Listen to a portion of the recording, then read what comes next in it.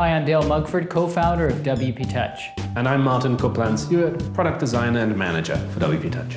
There are a few different ways to customize WP Touch.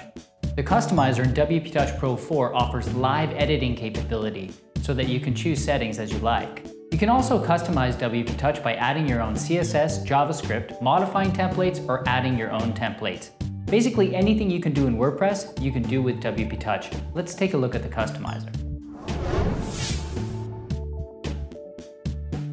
WP Touch Pro 4 adds a Switch to Mobile Theme button to the WordPress customizer. Here we're working with the theme Bauhaus.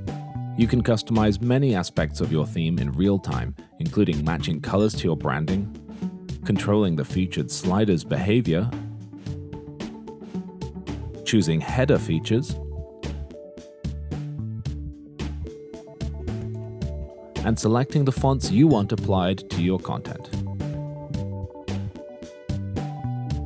With just a few clicks, your mobile theme is fully customized and ready to go. Next, let's look at custom templates. WP Touch Pro supports custom mobile templates, which allow you to create special layouts for particular pages or incorporate advanced functionality in your mobile website.